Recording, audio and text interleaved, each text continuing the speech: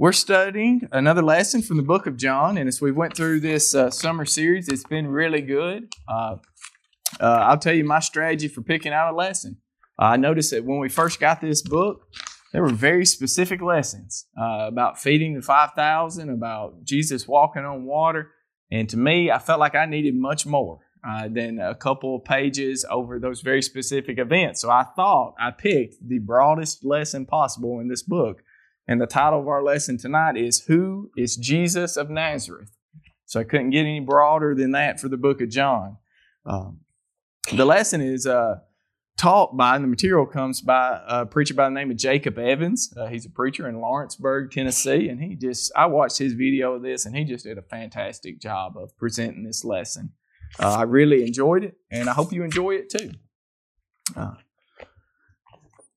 Who is Jesus of Nazareth? There's really no more important question in our life that we've got to get right. And that is this question of who is Jesus of Nazareth? And really our whole life depends on it, if you think about it. Our whole eternal soul depends on getting this question correct. I run across this stat that just really made me sad, and I really couldn't hardly believe it. It was a poll of people in England, and 40% of British people, and I don't know how accurate it is, but it's a survey nonetheless, did not believe that Jesus even existed. And I thought that was really just an outlandish number of people. But that shows you how much misinformation and bad information, if ever was fake news, that is one of them, is out there. So hopefully after we go through the lesson, we can improve upon that, and hope we all have a very clear understanding about who Jesus of Nazareth is. But mistaken identities are a problem. Sometimes we get people confused. I've had a couple of things where I've been confused for someone else, and then I've confused something for something else. And I'll tell you those brief stories real quick. When I was a high school student, just driving, just got my license not long, driving like I think a 1986 Nissan pickup. I'm almost home. I can see the home stretch, and I see this blue lights right behind me. And I was like, oh no, I wasn't even speeding. I'm in difficult. I'm just about to make my turn. So I panic a little bit, but I pull over in a good spot right there. And before I know it, there's another deputy pulls right in front of my truck like that. And I couldn't even go anywhere. I got one in behind me blocked me in, and one in the front blocked me in. And I thought, oh no, it's the first time I've ever been pulled over. I didn't know that's the way it goes.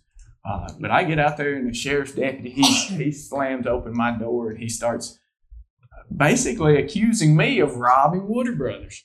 And I was like, I didn't know. So he asked me tons and tons of questions about who my parents were, who I was, where I was going. I'm like, I'm just right there. I'm going home. But eventually, roundabout, we got it straightened out. Someone who robbed Woodard Brothers supposedly drove a truck just like mine. But that was a case of mistaken identity. And another thing, I used to, in high school, I used to like to play computer games.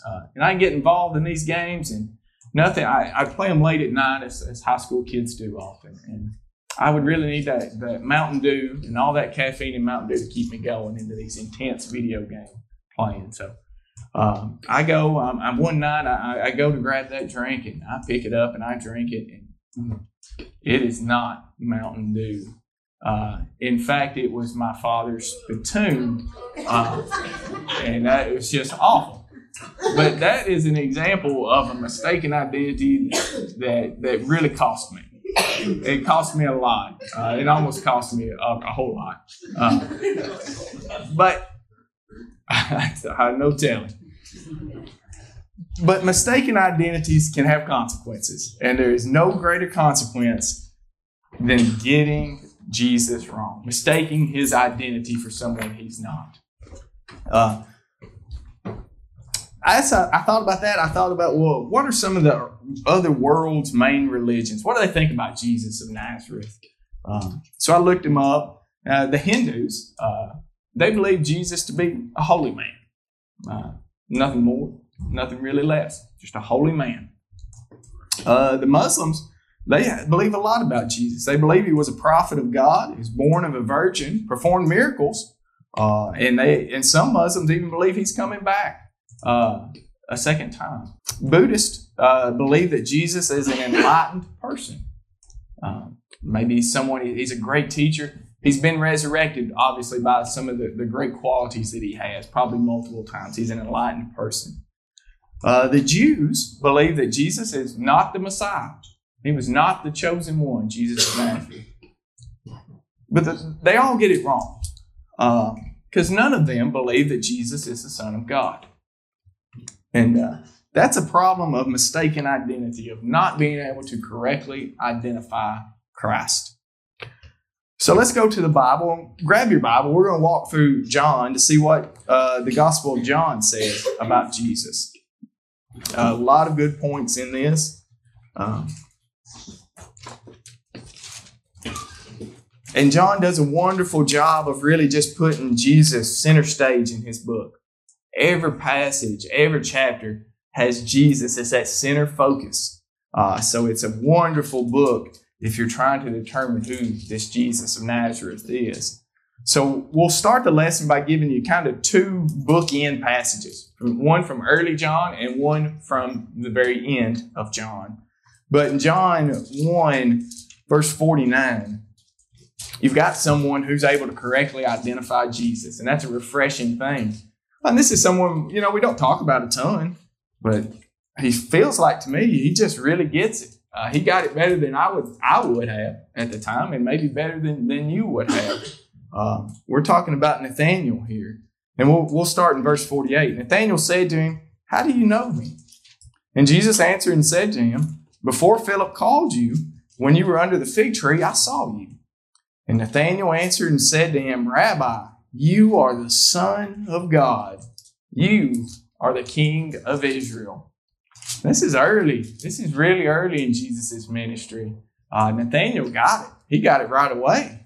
And let's go to John chapter 20 to see kind of the end. I think Andy did a wonderful lesson on Thomas. And this is an example of Thomas towards the end of the book of John. He needed a little extra reassurance, and Andy did a good job of presenting that lesson in a way that I think was helpful for us.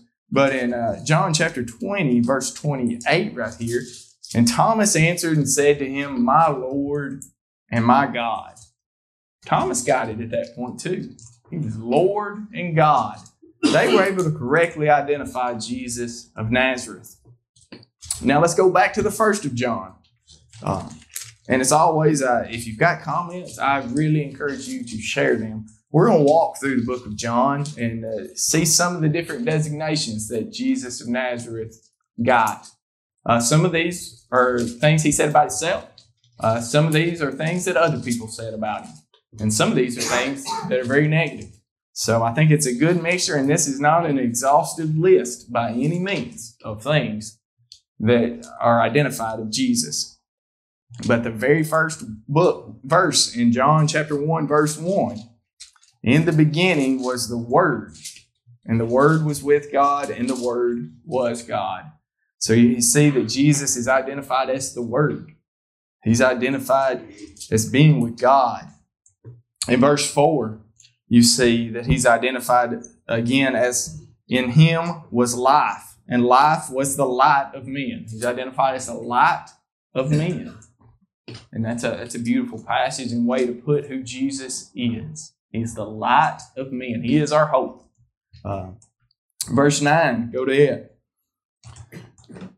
"That was the true light, which gives light to every man coming into the world." He's the true light that gives us all hope and light. And I really like in verse 29. This designation of Jesus has always been one of my favorites. And the next day, John saw Jesus coming toward him and said, "Behold, the Lamb of God who takes away the sin of the world." You see John right here going back and looking at the Old Testament of the sacrificial system of those lambs and what they did during those times. But Jesus, that's the Lamb of God, that chosen one, and that's what he is for us, the sacrificial lamb that can cleanse us of our sins. In chapter 3, we'll skip through some. Verse 2, Nicodemus comes to Jesus. This man came to Jesus by night and said to him, Rabbi, we know that you are a teacher come from God. So Jesus here is a teacher from God. You know, there were some of the other world religions that would agree with that.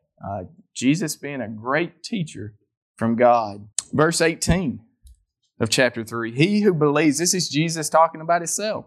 He who believes in him is not condemned, but he who does not believe is condemned already because he has not believed in the name of the only begotten Son of God. So there you have it right there. Jesus identifying himself as God's Son. Now we've heard that our whole lives thousands and thousands of times.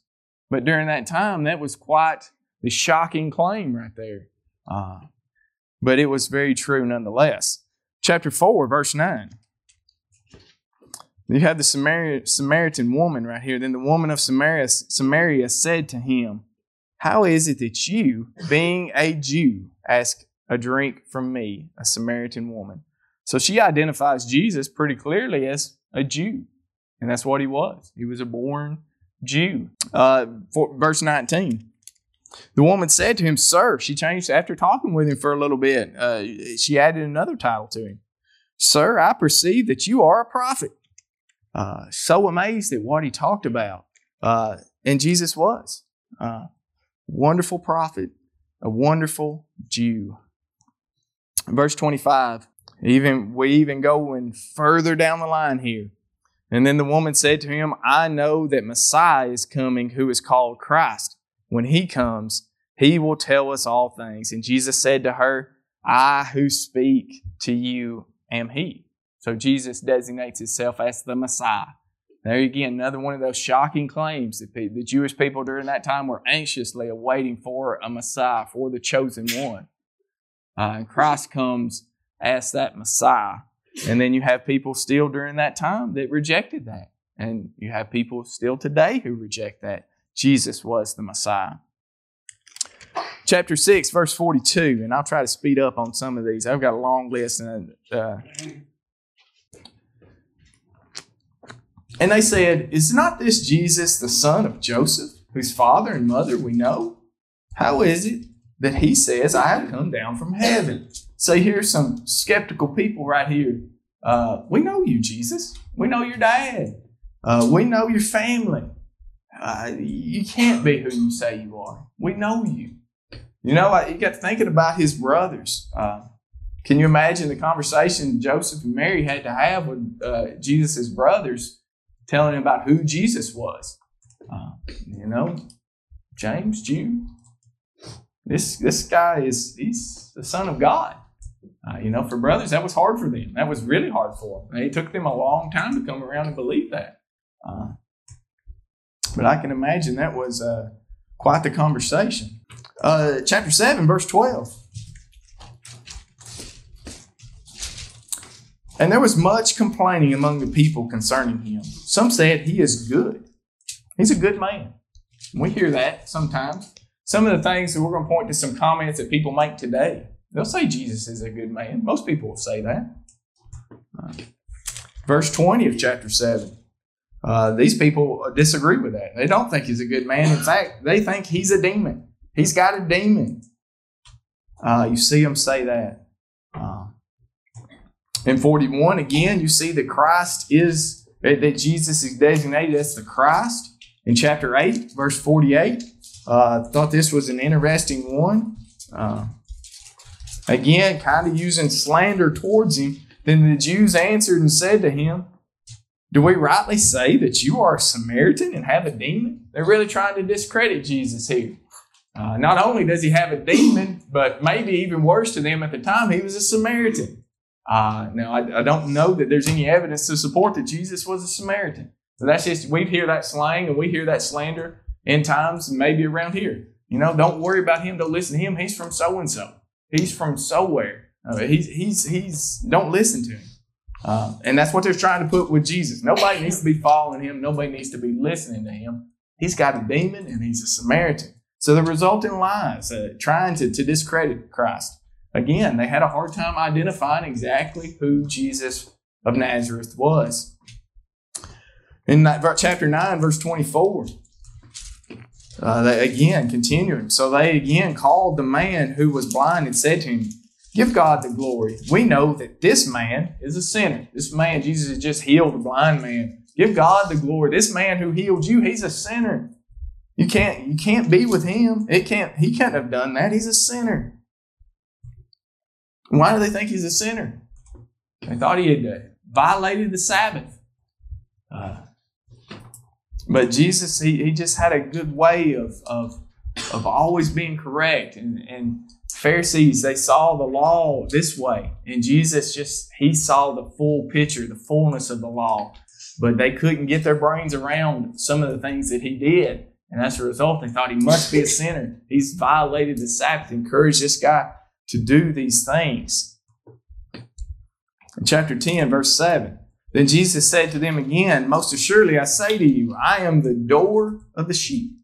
I like it when he uses figurative language to explain who he is. We can all visualize that sheep getting in. There's a door, Jesus being that gateway right there. And he's that same door for us today between the righteous and the unrighteous.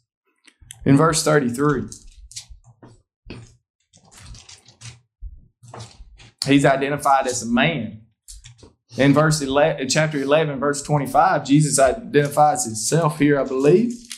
Chapter 11, verse 25. Jesus said to her, "I am the resurrection and the life." Jesus is our resurrection. He is our life.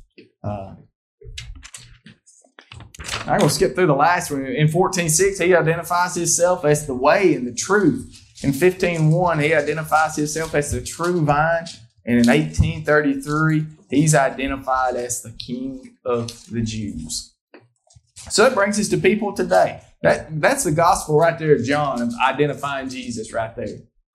That's who Jesus of Nazareth was. Some of that's true, and some of that was made up accusations to try to discredit him.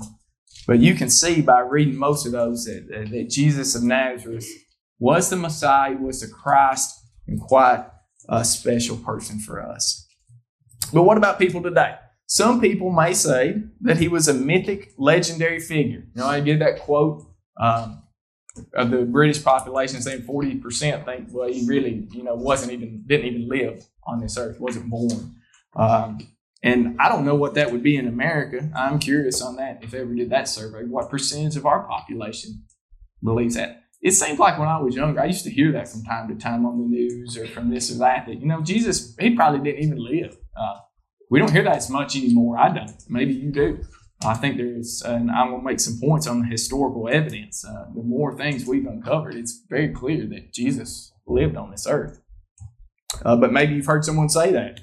Hey, he's a legendary figure. He really, really didn't even live. But what you've got four gospel eyewitness. You've got two of these are direct eyewitness accounts of Jesus.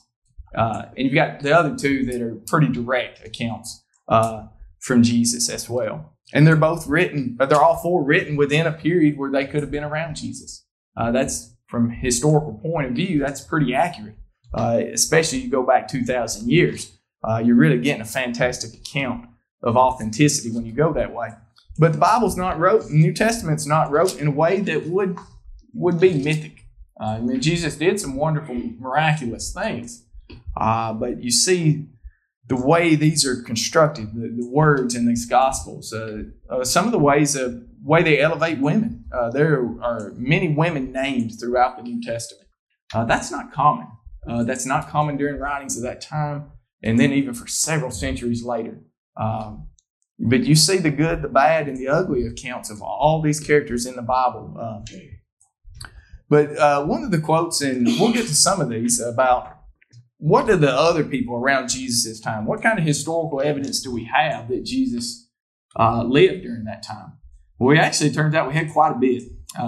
Josephus, I know we've all kind of heard that name, but he was a Jewish historian. The next little bit I'm going to give are different people who weren't Christians, but they lived around the time of Christ and they wrote about Christ.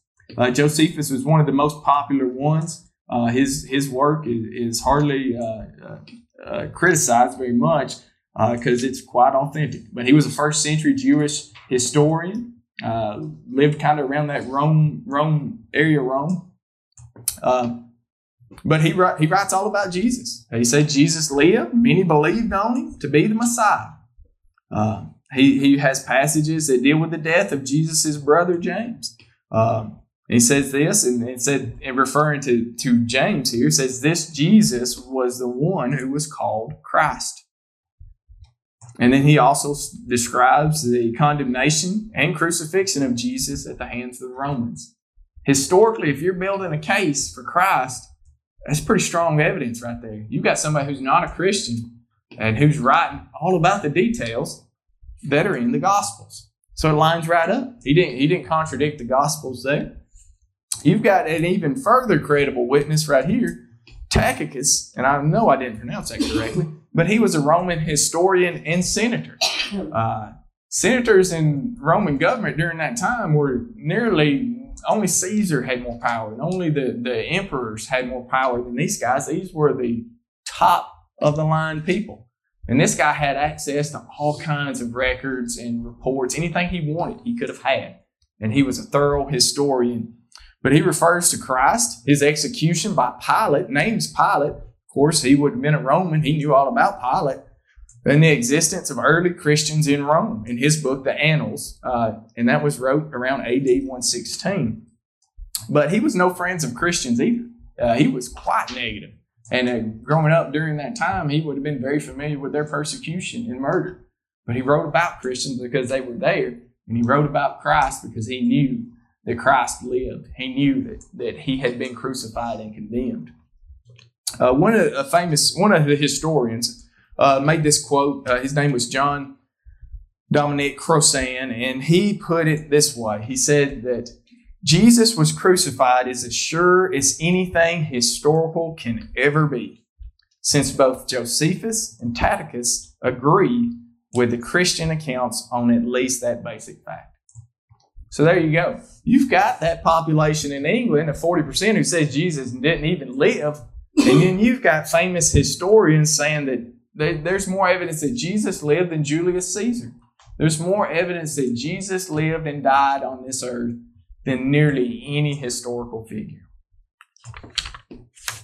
Hard to refute that. And even atheistic historians, they don't even want to try to make that argument that Jesus didn't live. And Jesus didn't die, and Jesus wasn't crucified. A couple more of these, and we'll move on. I was not familiar with these at all. Mara Bar-Sarpian. He was a Syrian philosopher, lived around 73 AD. That's right there during the time of Christ, right there after his crucifixion. But he was writing a letter to his son. Syria, of course, just being not really that far, and really kind of the head of that Roman area in the Middle East right there. But he writes this, and I thought this was interesting. His letter to his son, he's explaining about 3 wise men who were being unjustly killed.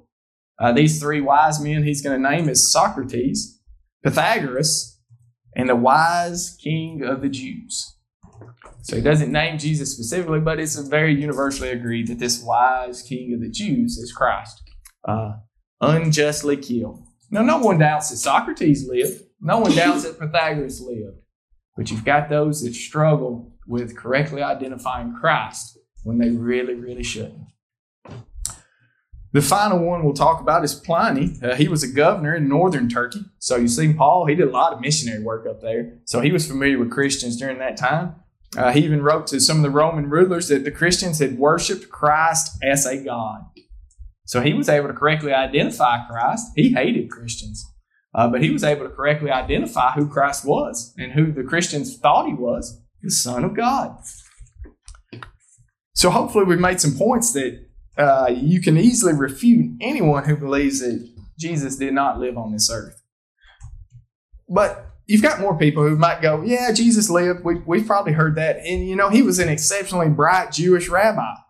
He was a great moral teacher and a philosopher. You might hear that one. I've heard that one a few times in my life.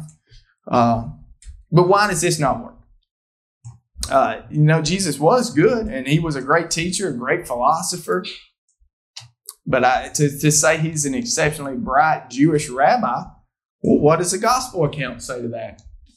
If that was true, these Pharisees, they would have loved Jesus, right? He would have been right down their alley, just what they need, a great Jewish rabbi that they could all gather around and learn from. It's not the way they treated him. It's not the way they treated him at all. They hated him, in fact, and they attempted to kill him multiple times. Now, if he was a great Jewish rabbi and a good teacher, they would have been all for him. But they didn't. They hated him, tried to kill him. In fact, Jesus was, they may like his teachings and say, man, he just really could teach. He taught all about morality. He taught all about these good things. We can really apply those. He was just a brilliant man. Well, Jesus did. He taught about good things. He taught about greed. He taught about lust. He taught about all kinds of worldliness and things like that. But you know what? He also equally told himself that he was the Son of God. He made outlandish claims that they were not aware of. Now, if Jesus was around that time teaching and making all those outlandish claims, people knew better. Nobody would follow him.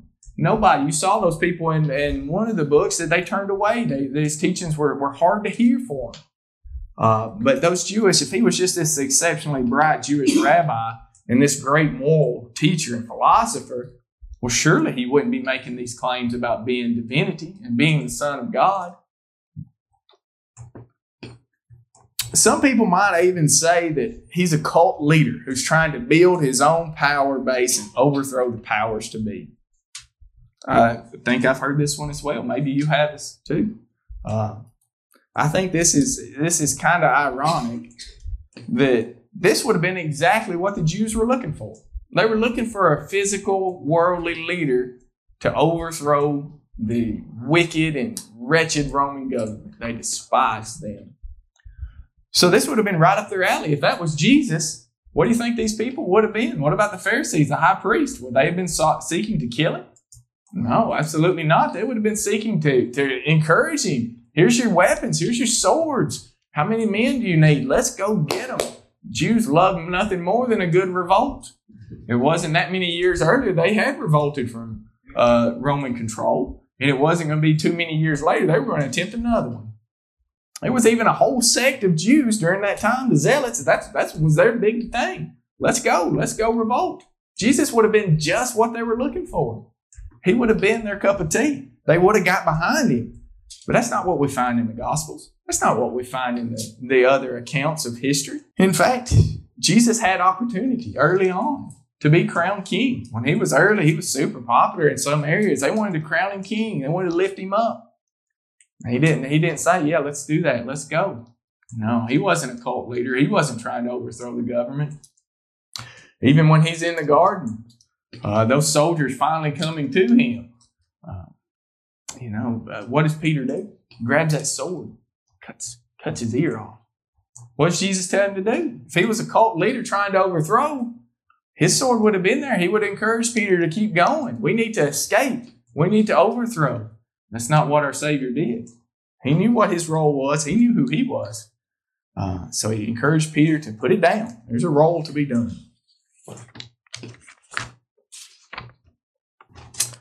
Some might say he's just some religious leader that got killed 2,000 years ago. Some might say that. But that discounts, from a Christian point of view, everything. Everything. If that was just the case, Christian faith in its roots would have never taken off. There was more. There was more to it than that. And I'm going to skip a little bit since we've got the bell, and I apologize. Y'all have not spoken yet. So please jump in and speak.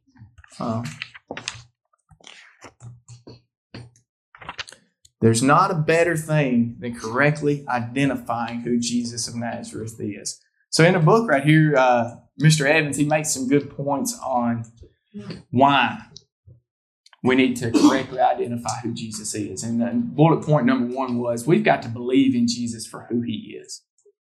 If we don't, we will die in our sins. That's in John chapter 8 right there.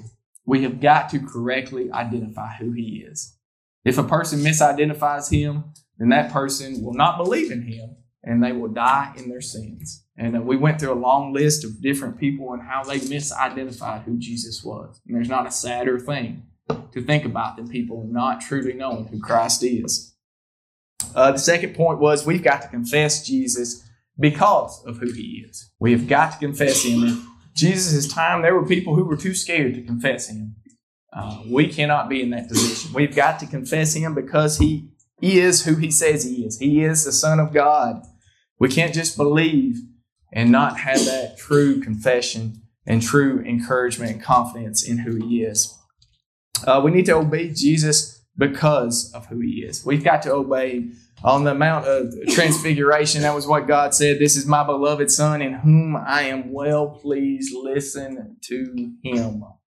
We've got to obey Jesus if we're going to correctly identify him.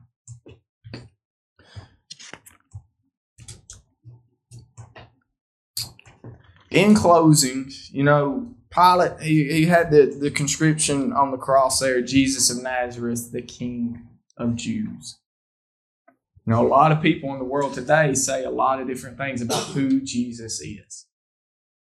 You see him during his time. They called him a sinner.